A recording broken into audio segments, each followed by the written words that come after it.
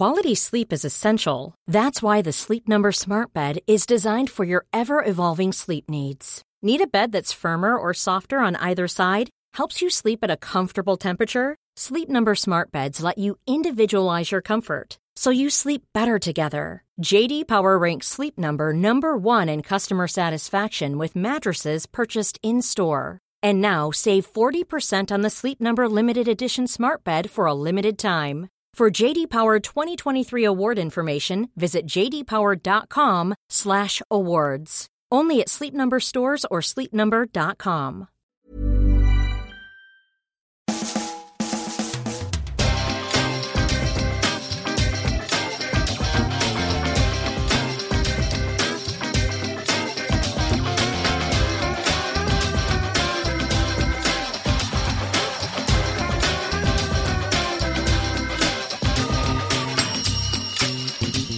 Hello and welcome to a brand new Arsblog Arscast right here on arsblog.com. How are you? Hope you're well. Hope you're keeping safe and sound and healthy, and you and yours are all doing okay. It's still strange and weird and scary out there, folks, so look after yourselves. Wash your hands, wear a mask, keep your distance, be sensible. You have no idea how much of a difference it might make one way or the other. So look, I'm recording this just after Arsenal's 3-2 win over Benfica in the Europa League. I mean, there's ways to do things, easy ways, less easy ways, difficult ways, extremely difficult ways.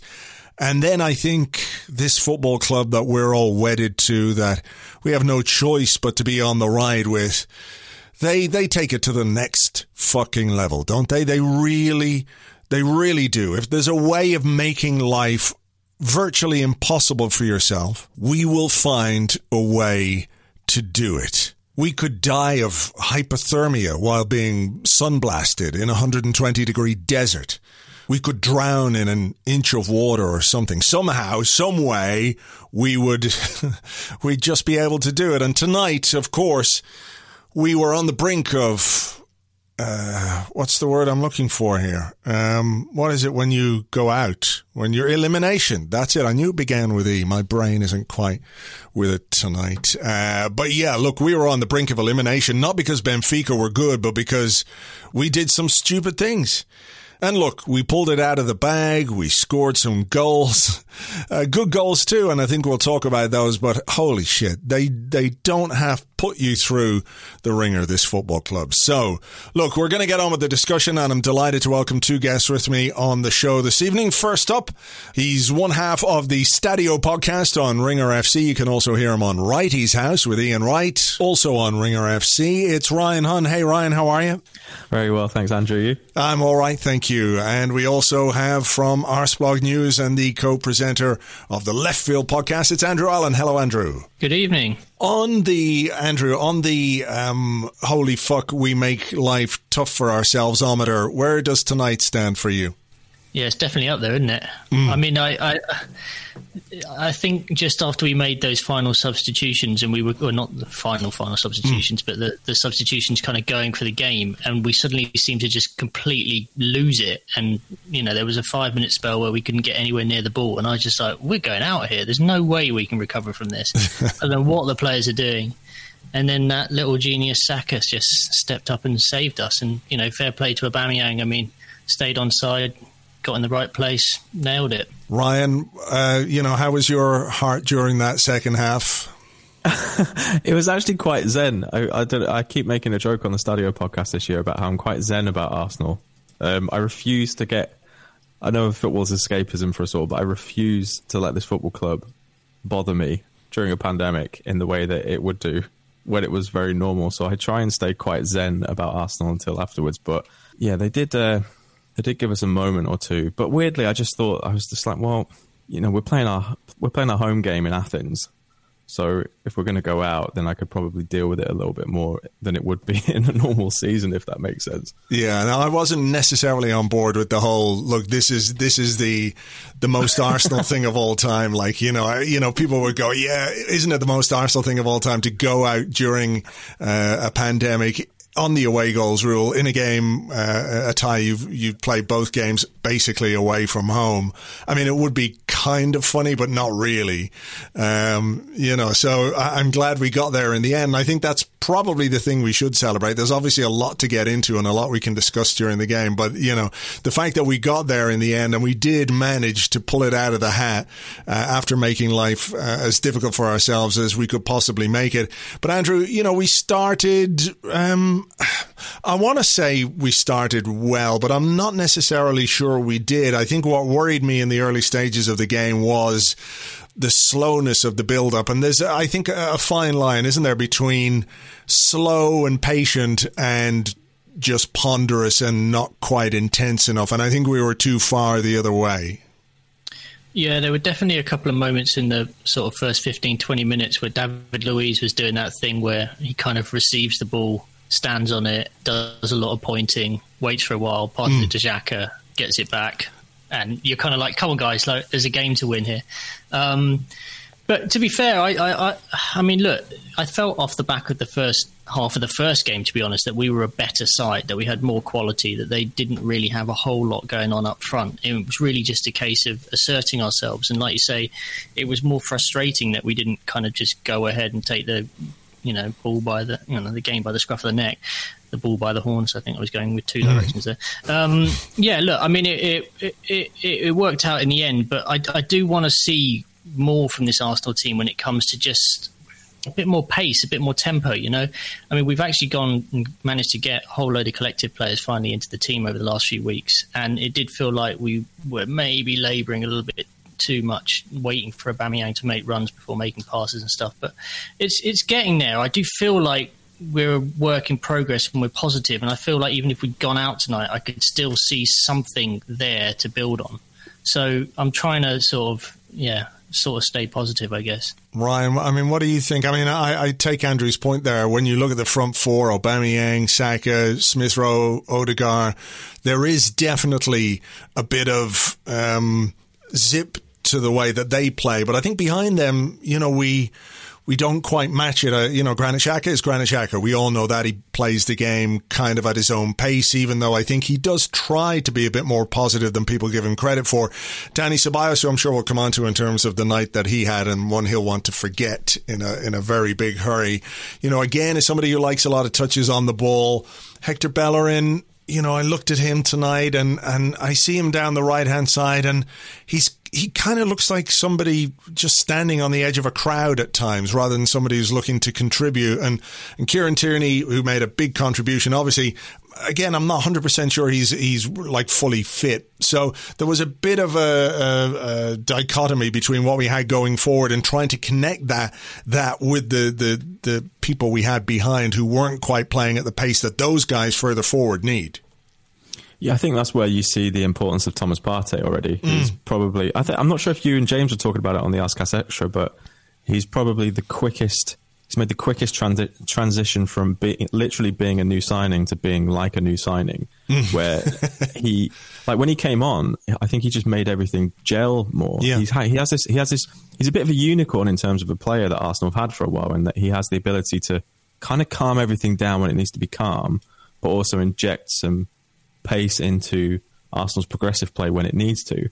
And I think that they just don't have another midfielder like that. And I think to your point about Hector Bellerin, I think Hector's an intriguing one at the moment, because I think that in Saka, for the first time, he has a potential partner that he could build a really good relationship with on that right-hand side, that I think actually they both kind of complement each other's skill sets. For example, like when Saka actually made his goal, I know we'll probably come onto it, but for the first assist, like his movement inside, because he was just basically getting no joy outside.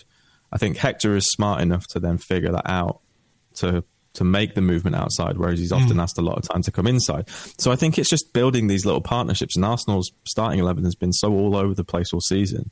Like even if you look at the centre-back pairing for tonight compared to a couple of days ago or even a few weeks ago. Yeah. But I think that with everything that's been going on, in addition to a bit of a like topsy-turvy, or what's the word, like the squad hasn't been able to build any sense of momentum, and therefore I think what you're missing is these little partnerships all over the pitch So I think that's maybe where you see the quite a stark shift from the front and back, because we were saying on Righty's House last week, I think, that three behind Aubameyang looks like it's going to be really fun hopefully when they get a rest and then they get to gel a bit more. Yeah, I mean, look, there's a lot of creative talent in the team, and actually for the first time I was looking at a game where I looked at the bench and thought, okay, well, we've got loads of options here. We do actually genuinely have loads of forward options. You know, how you like them individually, you know, from 1 to 10 is a you know, an objective or subjective thing for everybody out there. But when you think about Pepe, Martinelli, of course, neither of whom got on the pitch, Willian, Lacazette, there's somebody else I'm forgetting as well, I'm sure, you know, but Thomas Partey, of course, you know, to add that quality in midfield. There was something about the bench. So when we did go 2-1 down, and it was a bit of a like, oh fuck, here we go moment, I did at least, Andrew, gain some confidence from what we had on the bench and what we had in order to try and turn it around. So I'll come back to that though, but let's talk the first goal, and let's talk about Bukayo Saka. Look, Aubameyang's movement, he hangs on the shoulder of the defender. The pass is, you know, Fabregas-esque, that kind of little cut inside pass. Great finish. But, you know, Saka, whatever's gone on with him in the last number of weeks, he really has become such an important part of this team. And you can understand why he doesn't get rested. Yeah, I can absolutely understand why he doesn't get rested. And I thought it was really interesting to actually, you know, he picked up the ball a lot off Odegaard, it felt like, in the first half. There was a lot going on between the two of them, and a connection there that maybe Smith Rowe potentially lacked with Odegaard. I don't know whether it was just a kind of tendency on Odegaard's sort of part to sort of hover towards Saka's side of the pitch. But I thought they looked like good together, dangerous together, like they were capable of causing mischief together. And I mean, it was just a fantastic pass. It was exactly the type of pass that you know that Aubameyang absolutely loves, and you know, you can tell that Aubameyang absolutely loves playing with Saka. Like, there's this just genuine chemistry between the two. And I know there's a big age gap, but there seems like there's a real sort of almost father-son connection going on there. Knew exactly what he was going to do, finished it exactly as you want it to be finished. I mean, he couldn't have done it any better, I don't think. It was perfect, the finish. And obviously off the back of having been offside so many times in the away game in Rome last week, like, it was just really interesting to see that when the ball is played that split second earlier, it makes all the difference. I think we did kind of have a bit of a tendency last week to hold on to it a little bit too long. I think, you know, with Ceballos and Odegaard, there is a little bit of a, you know, they like having the ball at their feet, but Saka's a bit quicker sometimes, and that definitely made the difference today. The offside thing was interesting. Watching Aubameyang, he was hanging offside and then moving back, and, you know, obviously that gives the defender something to think about. He got it right for that one. There were a couple of other moments where it didn't quite go as well as you would like, but you know, were you a little worried, Ryan, that we didn't quite capitalise on that? You know, that was a goal was about, 20-odd minutes into the game? I can't remember exactly when we scored that. But then you're looking to sort of kick on and really dominate the rest of that half. Instead, it just felt a little bit slow, didn't it? You know, and then we get into that issue, about 21 minutes we scored, and then just before the halftime break, they score what I think is a really excellent goal. The free kick, the giveaway was clumsy. I don't know why Ceballos was, you know, dropping quite as deep as he did, but, you know, the foul is one thing, but when you see a guy put it in the top corner like that, it feels like you're being really harshly punished for, you know, a fairly simple foul. I think I saw a few people tweeting just being like, of course it went in. You know, of course it went in. It was just felt very like, well, yeah, of course it did. But I think you're right in terms of not capitalising on that lead. But I don't know whether it's just me, I don't know, being a little bit revisionist, but this seems to happen quite a lot during knockout stages in European competitions for Arsenal, where we kind of get a goal ahead in the second leg. Or maybe it's just, I just assume this happens so much that it could be any game. But where, I don't know, because Benfica are, I mean, I think, in not wanting to digress too much, but it is a bit of a strange tie, this, because I think we still look at, as Arsenal fans, at some of the Europa League ties that we play through the prism of who we were playing at Champions League, and that we're still at that kind of level. Whereas ultimately, it's what a mid-table side in the Premier League, against a side that's 15 points off top in Liga NOS. So it's just a weird kind of thing to figure out, like, actually, is this a good result? Are they better than us this season? Should we be absolutely hammering these? And I think that when they went 1 goal ahead, you could see that it was a little bit like, well, we can't concede. So do we keep pushing? It reminded me a little bit of was it the Monaco tie was it the Monaco tie? Or it might have even been the Olympiacos one, where it was just Arsenal gets caught sometimes in these European knockout moments. And I think there's a little bit of muscle memory kicks in, where they're just expecting the worst anyway. Yeah, there's been a few, haven't there? Where it's terrible. They're all just in one. Whenever it happened, when the free kick went in, I thought I've seen this movie. I think I've seen this movie. Well, I mean, it is a weird one to try and get on top of, but I can't escape the fact, that Benfica aren't really that good. The 3 goals that they've got in this game were, okay, one is a brilliant free kick, take nothing away from the guy, but when you give a professional footballer a free kick from 22, 23 yards out, that's the perfect position. These guys practice this all the time. So, they've got a reasonable chance of causing you a problem with that, and that's kind of a gift that we gave them from the goal. Penalty, and then the second goal that they got tonight, of course, was a horrendous mistake. So I think you can look at Benfica and say, well, they've scored 3 times against us, but I think, as I said on the blog today, Thursday, on the day of the game, that like the biggest opponent we have is ourselves. And we went some way to making that very true by I won't say gifting them both goals, but certainly playing a big part. Yeah, I mean, they both came from Arsenal errors, well, specifically Dani Ceballos errors, and I think that's just, it was a little bit unfortunate. I think it was a great free kick, but maybe 8 times out of 10 that doesn't bother Bernd Leno as much as it did. And then the header was, I know we'll probably come onto it, but yeah, I mean, again, it's just one of those that I wonder if you got a call, and it's kind of like when you see them break, you kind of think, well, there must be a call there somewhere. So I'm always a little bit like with the Alisson thing a few weeks ago against Leicester, for example. I was like, a lot of that depends on whether he's called or not, because kind of takes 2 to tango in a scenario like that. The person who makes the error often cops the flack. But that's why everyone else is there, right? You're communicating with each other. So I'd be really interested to know what was actually being said when the ball was like kind of heading forward. I would too. I mean, they were saying on the commentary, there was no talking there, no communication. Of course, nobody can hear whether there was communication or not, or what was shouted. I mean, it's a daft piece of play from Ceballos, Andrew. But, just before we delve into that a bit more, I mean, where do you stand on the quality of Benfica versus the quality of Arsenal? Does it say much about, or as much about us, that we made it as hard for ourselves against a team who, without the gifts that we gave them, really didn't cause us any problems? I sensed throughout both legs that they were a side that have got some decent technical quality, but they didn't seem to have a guy up front that they necessarily trusted who was going to be a kind of a talisman for them. I always felt when they broke, and I think we saw that a couple of times in the first half, that there seemed to be this huge gap between a couple of runners, and they didn't seem to get anybody in the box. It's something that we've had a problem with in the past as well.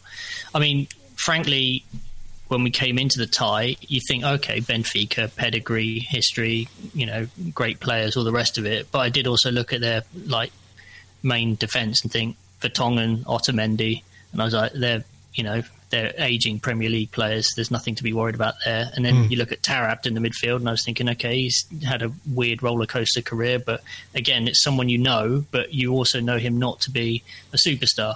And there was just something about it. I just kept thinking, we need to come into this game feeling confident, believing in ourselves. And I know that that's maybe difficult for some of the younger guys because they really have never done it before. They're being trusted with a lot of responsibility, and there's a lot of pressure that comes with that.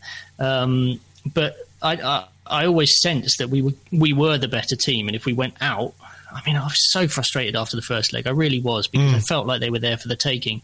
And I also felt like there's something about the way you treat some of those games and the knock-on effect it has with your league campaign, and we knew we were going to have City. We knew that was going to be a game that, Arteta wouldn't want to lose, so he was going to play a relatively strong side.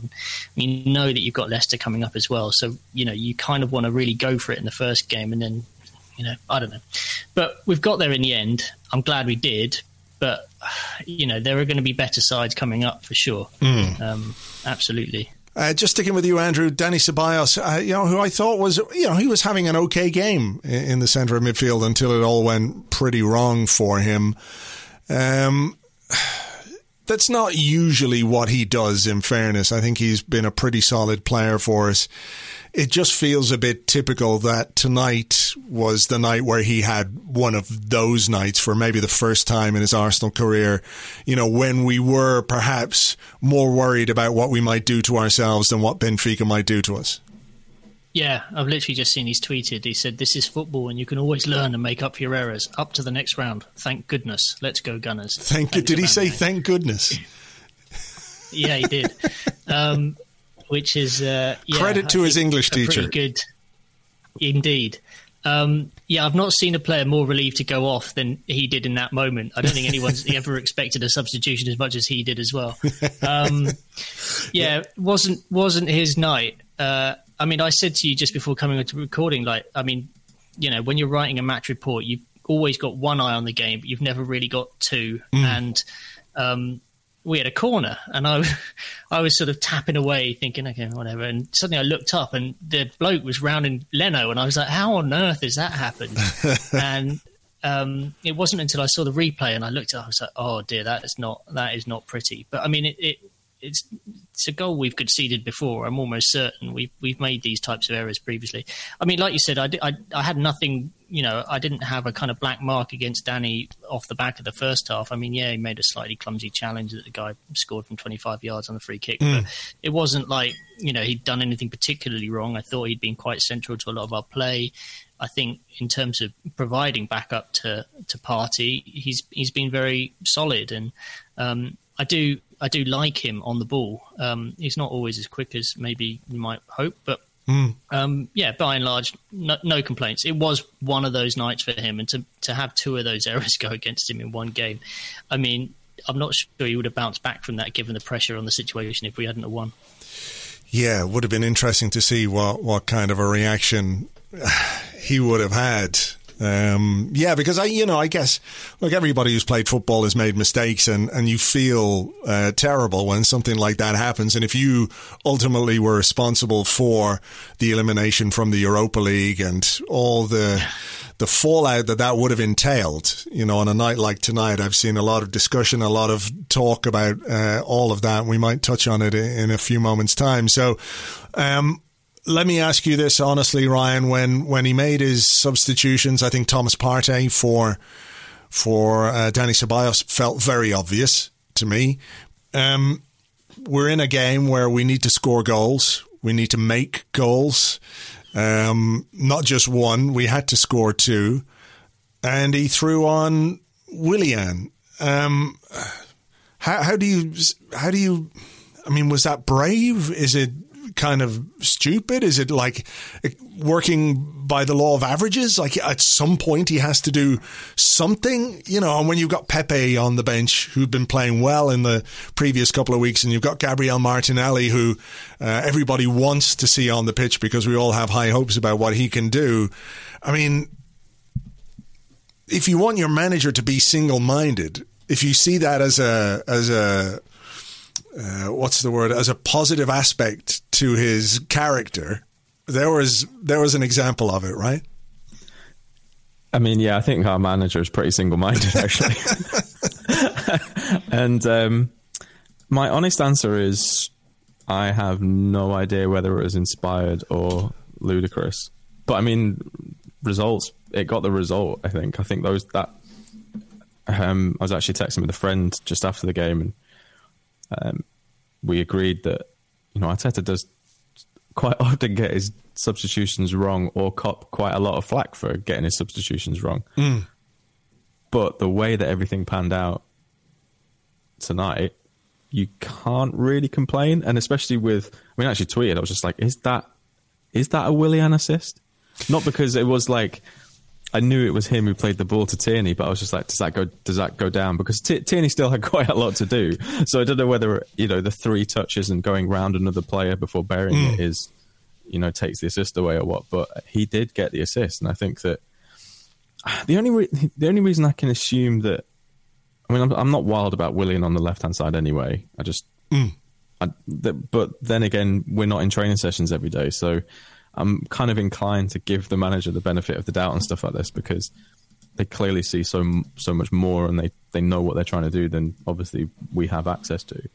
But the only reason I assume that he maybe went for Willian instead of Pepe, for example, is that I think he wanted to keep the ball moving, and I think that Pepe, in that kind of stage of the game, in that kind of game state, I think sometimes keeping the ball moving. You saw it in Manchester City against Gladbach, even though people were saying that they were super dominant. I think their 2 goals came from them just circulating the ball to the point where Gladbach could barely breathe anymore, and then they kind of got them. So I think it was more on that, as opposed to being like, Willian is going to go and Roy the Rovers us to like European victory. I think it was maybe just more of a solid substitution, and it kind of paid off. I'd feel weird criticizing it in a... Sure. No, I get where you're coming from. I think I saw some quotes afterwards. I haven't had much time to look at the post-game reaction and what he said, but I think he talked about how having Willian allowed Tierney to get into dangerous areas, and to be fair, he got into one particularly dangerous area. I think there's the debate, on what is exactly an assist is a really interesting one. Like, to me, Saka for Aubameyang, those are assists. Yeah. Playing a pass to a guy who then has to do a lot to score the goal, I'm not 100% convinced that you can really call it an assist. It feels like the sort of classification that works for fantasy football players, because they have to score points over, every player has to score a certain amount of points, But I think, Andrew, one of the things that was interesting was, I watched Willian when he came on, and I was looking at him going, look at him there, standing still. Look, he's standing. And then he sort of burst into life in a way that I haven't seen very often this season from Willian. We don't see it particularly often. And I wonder if he might look back on this and realize that, if you actually sprint a little bit and move a little bit, you can get into areas where you can play what could be classified as an assist, even if the purists among us might not necessarily put it down as one. Yeah, if it's taken it, what is it, 7-8 months of the season for Willian to realise that a bit of running is beneficial, then so be it. He's earned about 15 million quid in the process, so good for him. Nice work if he can get it. Look, there can't be too many Arsenal fans who didn't kind of do a double take and a sort of, oh, for fuck's sake, when they saw Willian coming on. And look, I know it's almost kind of gone beyond parody at this point, and I really want the guy to come good. I really do, because he's had such a stellar career that I know that he's not a bad footballer, but it's just not so far happened for him at Arsenal. And it must be a bit of a kick in the teeth to be behind three guys who are under the age of 22 in the pecking order now. I do think it's interesting, though, because we've obviously made a commitment to the player, and Arteta must be very, very conscious of that, and he must be very, very conscious of the guy's age, his standing in the squad, and the fact that we can't really afford to just let another Ozil situation kind of play out. So I think it's really important that he does give him the opportunities, and that was a big one. He really asked him to go into a big game, and at the exact moment when we needed something to turn around. I'm not sure that he wasn't a game changer per se, but he played his part, and that's good. That may help his confidence, and maybe he'll get another start at the weekend, perhaps. I don't know. We just need to see him build his confidence back up bit by bit. Can we talk, Andrew, about the Kieran Tierney reaction to the goal? A lot of I love a an understated celebration I always really like. Like, you know, a guy who scores in the first couple of minutes of a game and doesn't go crazy because he knows it's the first couple of minutes of a game. And Tierney didn't run around looking for everyone to hug him. He was like, come on, you fuckers. You know, people have likened it to the goal and the celebration to a certain extent to Bacary Sagna against Spurs a few years ago. You remember that header where he said, fuck this, I'm not taking it anymore. Get in the fucking back of the net, you ball, and we'll go from here, which is exactly what happened. It felt a little bit like that with Tierney's goal tonight and the way he reacted to it. Like 100%. I tweeted exactly the same thing. It was all I could think about after the goal. And there was something about how hard he hit the ball that kind of added to that. Like, he was really like, this is not a scrappy goal. This is get in the back of the net. Let's get on with it. And that, to be honest, did give me some hope.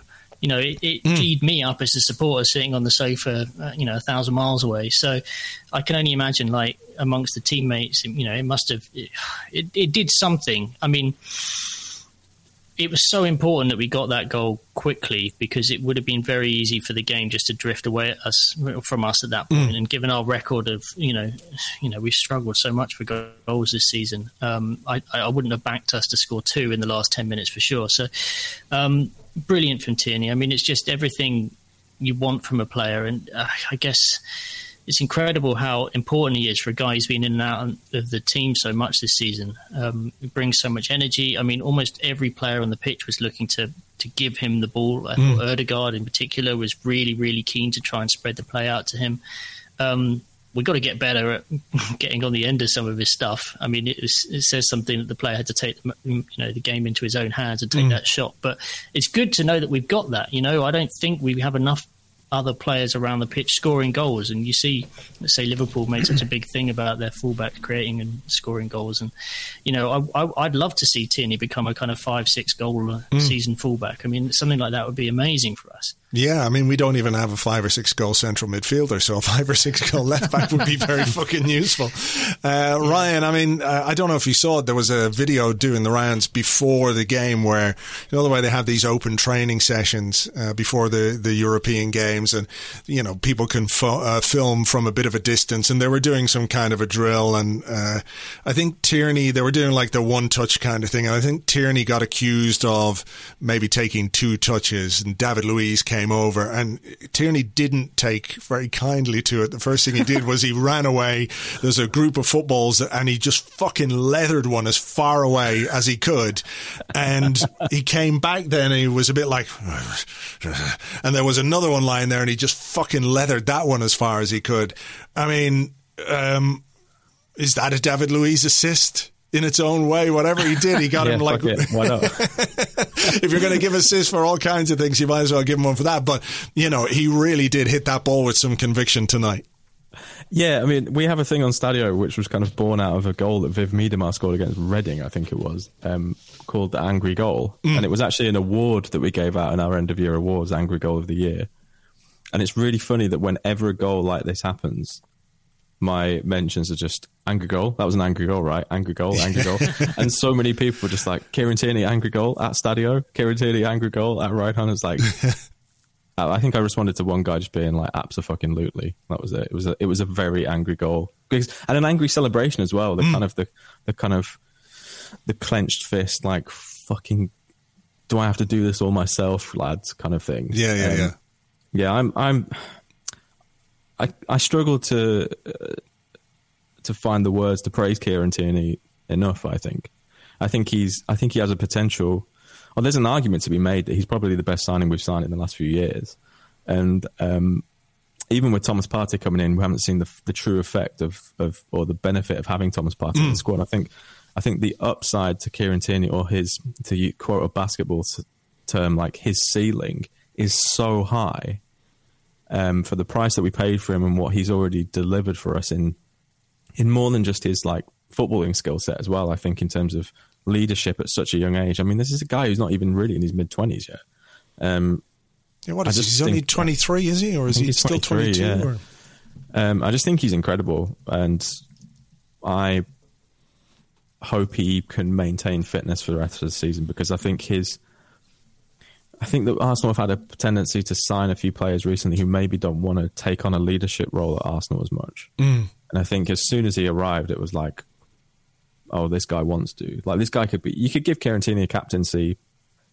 Well, I mean, obviously that would mean something happened with Aubameyang, but in theory, no one would really, I think, would complain about it. And I think if you think about the captain situation at Arsenal over the last few years, especially under Unai Emery, I think that having a unanimously popular captain says a lot about a player. And he is someone who I think if you gave him the captaincy, there wouldn't be much pushback on from any area of a very divided fan base. No, I don't think so. Andrew, any thoughts on that? I was going to bring up the C word when it came to Tierney and obviously Aubameyang. No, that's fine. But like, you know, it is an interesting discussion when you think about it because, you know, there's always this thing when Aubameyang has a quiet game, people go, he's not really a captain. And then, you know, tonight he scores 2 goals after a hat trick in, you know, the game against Leeds. I know he's missed some chances, but, you know, I think maybe our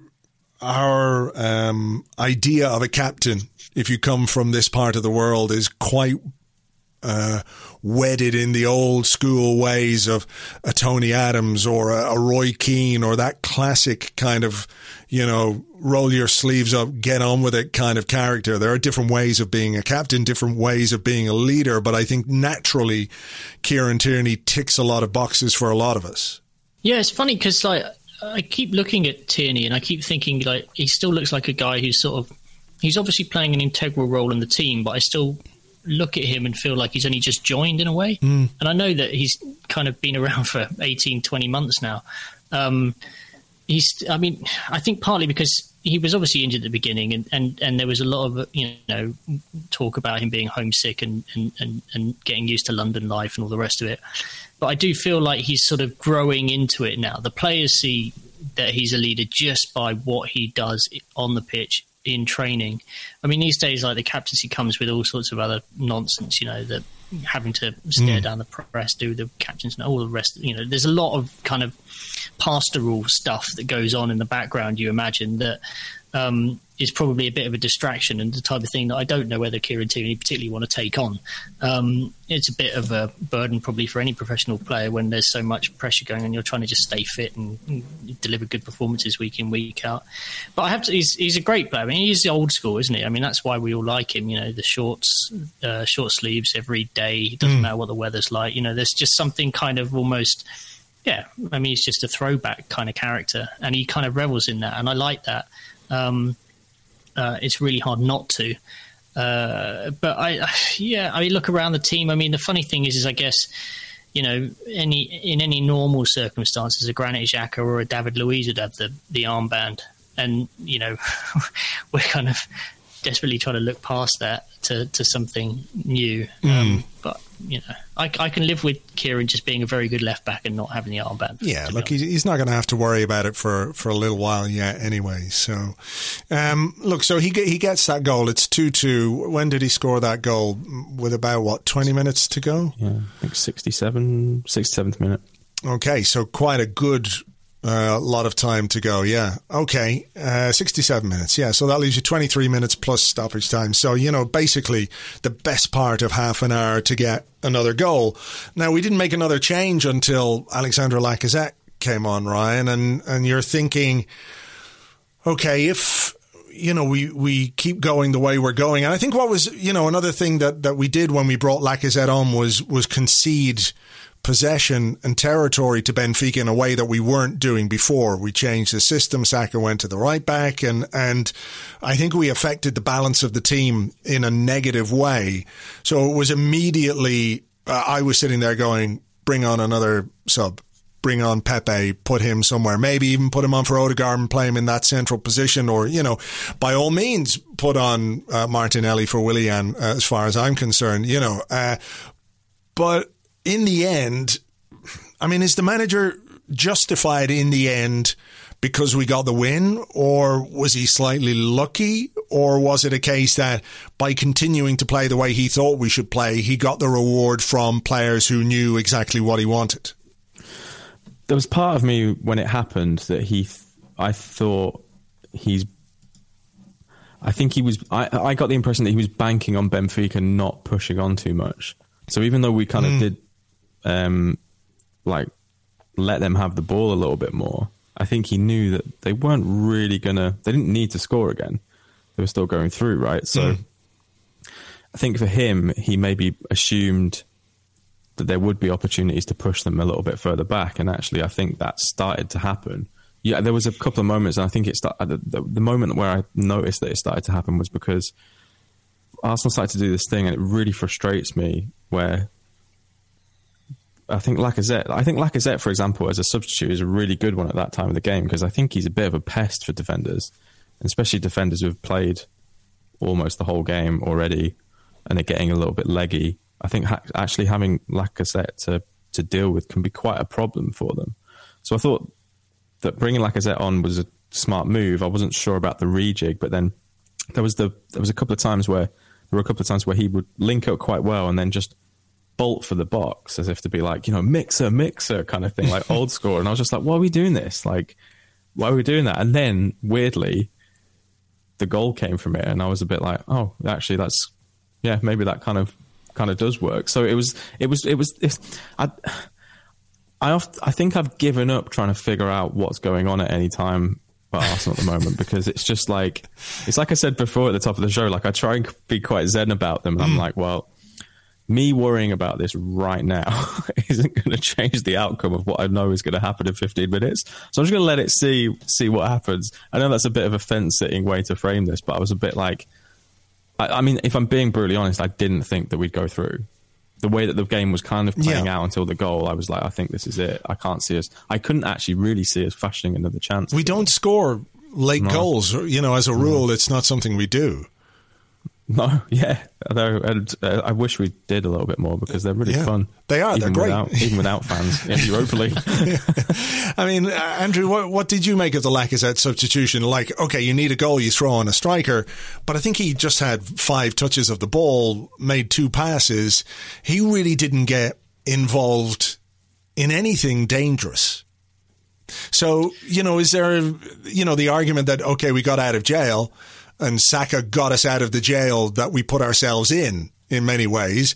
The substitution of Lacazette, which obviously was made to give us more attacking threat, didn't really, and it was up to the genius on the right-hand side and the arch poacher goal scorer, who we know, if you put him in positions like that, more often than not is going to score.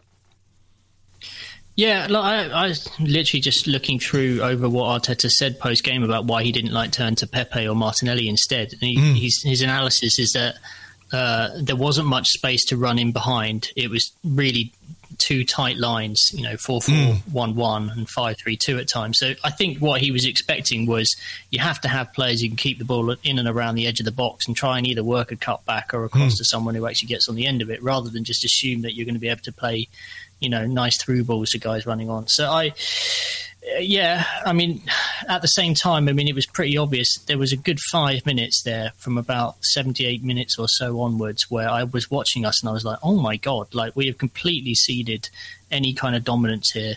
I was looking at the lineup and I was trying to figure out if we were playing 3 at the back, whether Saka was playing as a wing back. I couldn't quite make sure, or couldn't quite figure it out. At times it looked like we just had 2 defenders, and there were these massive big gaps in midfield, and they just seemed to be kind of walking through all over us. I was like, what is going on here? And after, it took a few moments, we settled down a little bit. But you're right. Lacazette didn't contribute a huge amount in those circumstances, it has to be said. But at that point, it was really going to be a case of create one chance, see if you can take it. If you don't, you're out. And, we got lucky tonight, I think. Yeah, people will say that the third goal was really high quality, and I think it was. Andrew, just sticking with you very quickly. It's a great little shift inside, a great ball. Really good movement from Aubameyang. Really good finish. I'm looking at what he's done since he's moved to centre forward in this position. I think we can maybe just write off the Man City game because of the kind of game that it was and the kind of opposition they are. So if you look at the Leeds game, you look at the Benfica game, you look at the Benfica game again tonight, people can pick the bones out of the first leg where he didn't score, but he had chances. You know, at least 3 good chances. At Leeds, he scored a hat-trick, had a couple of other good chances, hit the bar. Tonight, he's got 2 goals, which have sent us through. I mean, is that not something that, you know, if we accept that this is a team which is imperfect and which is, you know, maybe still trying to figure out how to play this way, that we're creating so much for Aubameyang is a real positive? Yeah. Absolutely. I mean, I think having the 3 kind of like bumblebees behind him, buzzing around, trying to win the ball back, kind of passing it quickly, like that is a kind of formula that I think Arteta has maybe not stumbled upon, but he's found, and he's enjoying it. And you know, even when he turned to Willian, that was, you know, another bumblebee player, right? A little busybody who's going to try and, I mean, you hope anyway, kind of make those passes, chase down players. I wouldn't put Pepe in that same category. I would sometimes put Martinelli there, but he's not quite, you know, I don't think he's necessarily the kind of on the ball creative player, obviously, but he does have the energy.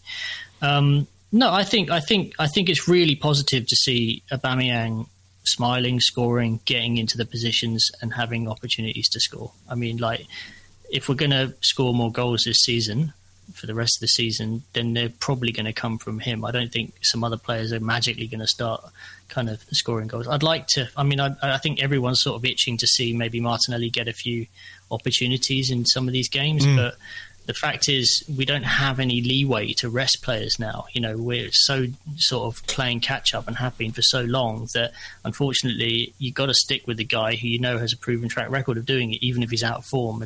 And I know you were calling for him to play centre forward for a long, long time when he was out on the left. And, you know, it did feel like we experimented, didn't quite find the right setup to make that work, and maybe now we've got that. And look, long may it continue, because I don't think without him we're gonna score enough goals to stay in this competition or qualify for Europe again through the league. Ryan, thoughts on Aubameyang and, you know, how he's being used now and what he's doing? I mean, I think all strikers miss chances. That's true. And I think maybe the reason we get hung up sometimes on Aubameyang missing chances is because we know as a team we don't really create enough to feel comfortable when somebody misses one. It's not like when Liverpool miss a chance, they go, well, we're going to get another one and another one and another one.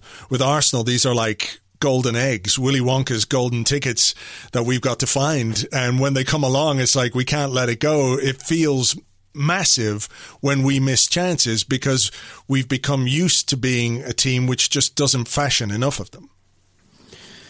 Yeah, I mean, it makes you long for those. You remember those Monday nights when we'd have like 28 shots on target and lose 2-1 at home to Swansea or something like that, you know, and they'd only had one shot, not even on target, just one shot, and still scored twice. It's like, you know, you don't know what you got till it's gone. And I think with Aubameyang moving centre forward, I think that I mean, to be honest, I never really was too bothered about whether he should play left, whether he should play centre forward, because I think that some of the positions that he gets into, whether he plays centre forward or on the left hand side, are very similar. I think, especially with a fluid, cohesive 3 behind him. And I think that the thing that is fun now is that he does have 3 young players that I actually likened to on our podcast to it kind of reminds me of a different quality maybe, but in terms of the youngsters, I don't think it is. A little bit of Messi at Barcelona.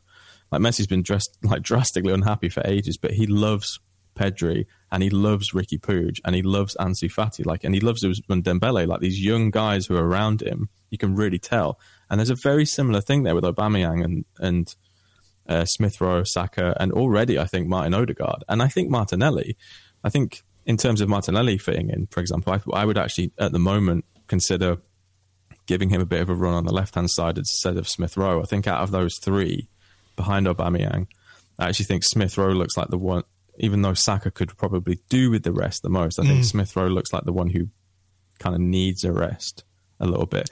And I think Martinelli actually on that left-hand side might be a really fun additional element in that trio behind him. But I mean, with Aubameyang, I mean, I think he copped so much stick, I think, because, you know, like when he had that poor run of form, a lot of people were talking about it being the like very similar to the Ozil situation in terms of like signing a new contract and then his form declining. But I just think that there's such a pressure on his shoulders. You think this guy's the captain, and there's a bit of a like the original Star Wars movie when it's like, oh, you're my only hope, Obi-Wan Kenobi. It's kind of like it's like that with Oba. It's like if he doesn't do it, Obi-Wan Kenobi. Exactly. There you go. There's the pud. Unless Kieran Tierney's going to step up and start being like 15 goals a season now. We've really set the bar high for Kieran Tierney tonight. It was 5 or 6 like 10 minutes ago. This is it. Is he going to be a captain? He's going to be 15. No, you know what I mean, though? I think that until the wealth of chances created or goals scored is kind of spread a little bit more. I actually think that Saka, Odegaard, and potentially Smith Rowe and definitely Martinelli could actually all potentially hit double figures at some point if they stay around. They are all potentially double figures in a season players, I think. So the help is there. It's almost like they're just a little bit too young at the moment to be counted on regularly.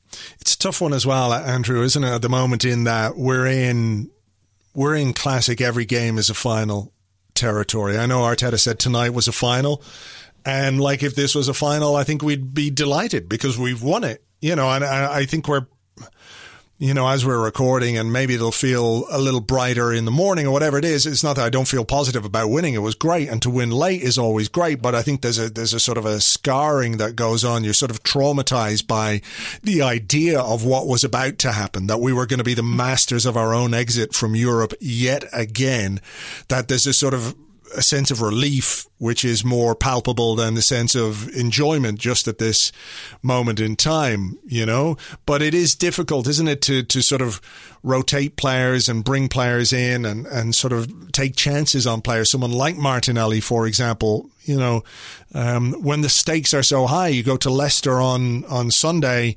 is that a game that you start him in? Maybe it is. I mean, he's going to have to make some changes for that, but it is tough at this moment in time not to sort of look beyond the next game is the most important game. And now we've got another couple of games in Europe against fuck knows who. It could be Rangers. It could be Spurs. It could be Man United. Those ghastly options that Ryan's face, if we were on video right now, it would become a new meme, I promise you. He's just a look of disgust on his face at the idea of those options. So it is tough. But I mean, where do you stand on this particular game tonight as you reflect on it after a bit of discussion? Are you more positive, or do you feel like we got out of jail? Is it a show of character that we managed to pull it out of the hat in the end? A mix of all three, a heady cocktail of God knows what? I think there's a relief. Aubameyang was very big on it being a show of character for sure after the game and his post-game comments. I'm relieved.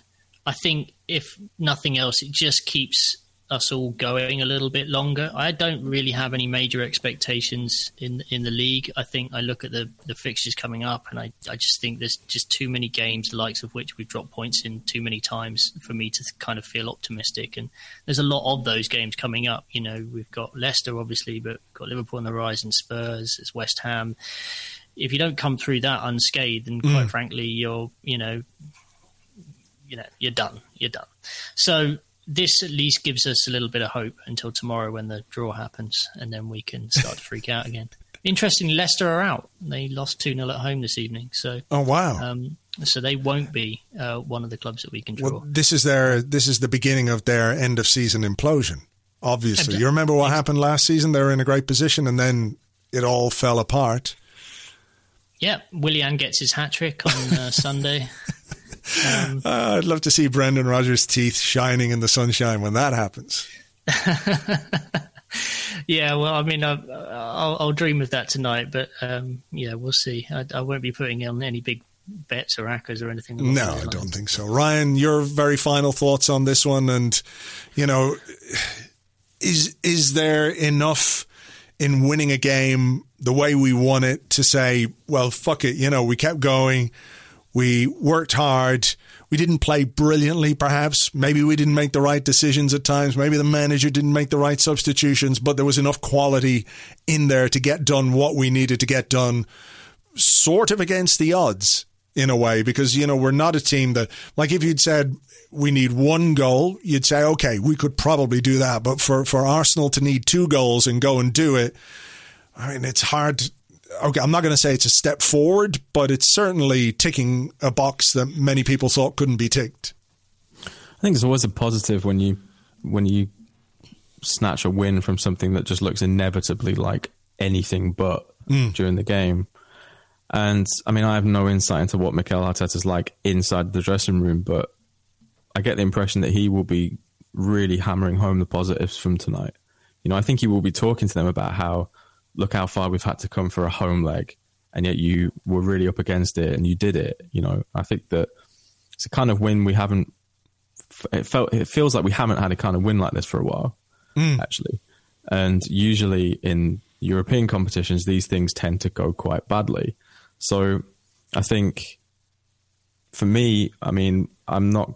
Yeah, obviously that it could have been, you know, plain sailing for sure and way smoother. But I wonder what we actually would have learned from cruising through against Benfica in a way. Does that make sense? I know it sounds a little bit like, like maybe actually a little bit. I don't know. It sounds like I'm a masochist, but I'm not. But I mean, maybe it's that little, you know, classic kind of you're up against it and you pull it through. Maybe actually that tells him a little bit of something that we didn't know about Arsenal, because we've not really been like that for a while, I don't think. Yeah. So I'm all for it. I think it's a great win, and you know, we're probably going to get Villarreal in the next round, and Unai will dump us out, and it'll be like, there you go, redemption and nice old narrative. That would be. I'd enjoy that. Like, I really don't like playing other English clubs. No, me neither. In Europe, it's that just Chelsea Champions League thing will never. It's just too soon, man. Sorry. Okay. What was it? 16 years ago? 17? Yeah. Well, 17. and the Europa League final as well. So. Oh yeah. Andrew, I literally forgot that had happened until you just mentioned it. Apologies. Well, more memories for you to stew over tonight, Ryan. But look, we better leave it there. Great to have you on. Thanks a million for being here. Thanks for having me, Andrew. And Andrew Allen, thank you as always. Yeah, great to see you guys. Quality sleep is essential. That's why the Sleep Number Smart Bed is designed for your ever-evolving sleep needs. Need a bed that's firmer or softer on either side? Helps you sleep at a comfortable temperature? Sleep Number Smart Beds let you individualize your comfort, so you sleep better together. J.D. Power ranks Sleep Number number 1 in customer satisfaction with mattresses purchased in-store. And now, save 40% on the Sleep Number Limited Edition Smart Bed for a limited time. For J.D. Power 2023 award information, visit jdpower.com/awards. Only at Sleep Number stores or sleepnumber.com. Hey there, it's Michelle Norris. I'm host of a podcast called Your Mama's Kitchen. When I travel, I'm usually looking for a way to find a taste of home when I'm not at home. And one of the things I love to do when I am at home is entertain. And Airbnb allows me to do that. When I was in California recently, I rented a house that had a great kitchen. And when we were sitting around the table, we were all thinking, we're in someone else's house. Someone could be in all of our homes as well. If you have a home, but you're not always at home, you have an Airbnb. Your home might be worth more than you think. Find out how much at airbnb.com/host. Thank you very much indeed to the guys, to Ryan, who is on Twitter at Ryan Hunn, and of course, one of the presenters, the co-presenter of the Stadio podcast on Ringer FC, along with our friend Musa Okwonga, and part of Righty's House, which you can also find on Ringer FC. It's Ian Wright talking, what more do you want, with other people too, not just Ian. It's good stuff, so make sure you check it out. Also, thank you very much indeed to Andrew Allen, who is on Twitter at @AllenSport. I'm going to leave it there for this particular episode. There isn't going to be a bit after the music on this show. I've had a weird difficult kind of a day, so I'm not really in the mood to make a silly voice or do a silly thing or make something up in that regard. So I hope you'll forgive me for that for this time. All going well, we will have a Leicester preview pod on the Patreon tomorrow. Myself and Lewis will be doing that.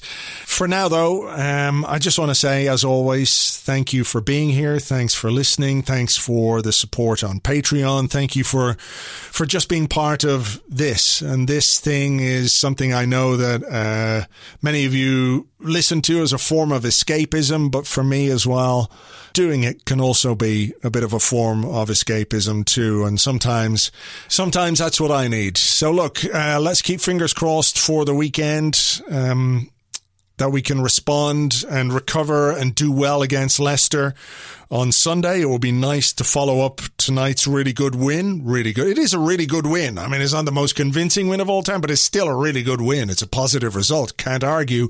We're into the last 16. We can follow that up with a result against Leicester. A performance too. Let's not be greedy, but let's start with the results. So until the next one, folks, take it easy. Look after yourselves. Cheers. Bye-bye.